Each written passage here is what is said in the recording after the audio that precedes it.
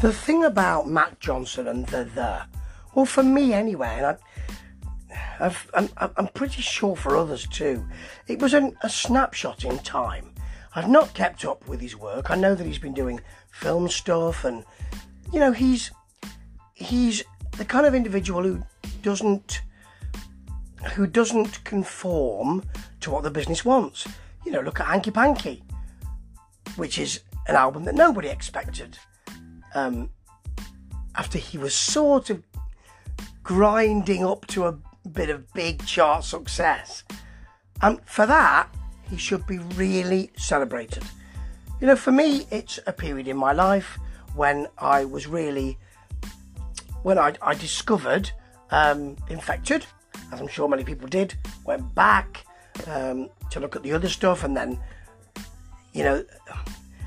The Beaten Generation and all of that, and Dusk, that I wasn't so delighted about, but it then showed its absolute glory to me over many plays.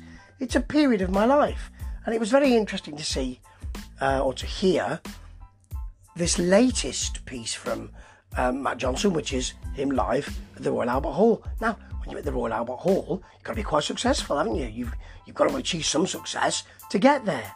They don't just say, I see you're a busker, would you like to play the Royal Albert Hall? Well, they may do, but I doubt it. I don't think that's what the marketing people or the managers say. So, the crowd are really voluble, they're loving it.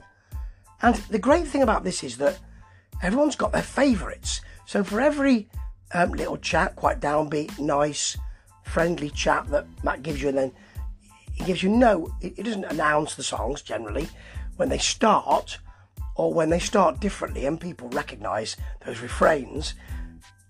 There'll be different cheers because everyone's got their favourites. And what he does here is that it's quite stripped back. Sometimes it works, sometimes it doesn't, to be honest. Sweet Bird of Truth really does work. Even though it doesn't have so much drama and it's straighter, the beat does rush it along. For a while I was thinking this is a bit flat, then the beat pushes it along. Nice bluesy guitar stabs here. Some good percussion actually as well. And Heartland has that lounge feeling. He hasn't messed around with it too much. It's got a sweet gob iron in there. But things like Global Eyes works very well. First track here. Shimmering synth, nice bass. Lounge male and female vocals. Picks up some really dirty blues feel here actually as well. I like Armageddon Days Are Here again because you've got kind of a Wurlitzer feel all over this, and it does sound much sharper, but there's other stuff that just doesn't work. Not as well. Dogs of Lust, which I was looking forward to so much. The harmonica, the gob iron, the harp has been replaced with sharper guitars here, so you don't get that rounded, fruity feeling. And the feeling of the original is a kind of calling to the kind of feeling I always thought. Everyone's got their own views, but this, the guitar is kind of a prod. That's not what I want to feel about this. Drums are a bit quiet here, and Matt Johnson does sound a bit club singer here. He generally doesn't. Helpline operator's lovely. Strings help it along. Great smooth feel. Great calm groove. And Beyond Love, I really like that feel here because you push the plaintive when you've got a simple vocal, when you've got a piping synth, that's great. Slow Emotion Replay seems faster than the original. Got a lovely groove that it locks in. But there are some tracks like Beaten Generation, which is going to be a favourite for so many, including me. There's a jazzy beginning with the harmonica picking out the melody, which it's a great way to start. I'm looking forward to it. But the chorus it doesn't give in, but it comes off the energy.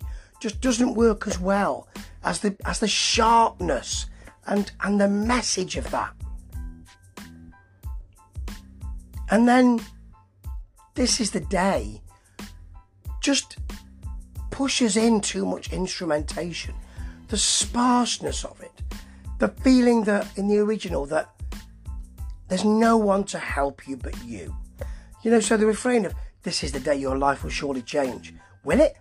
There's no one there to help except that song narrator. Here, there's loads of help, loads of instrumentation. The guitar's all over it. It doesn't sound as odd, and it's not quite right. Some of the arrangements are the problem here. It's called the Comeback Special. I think that's nicely ironic. And I really admire what Matt Johnson what his career has become. To revisit these songs must be odd.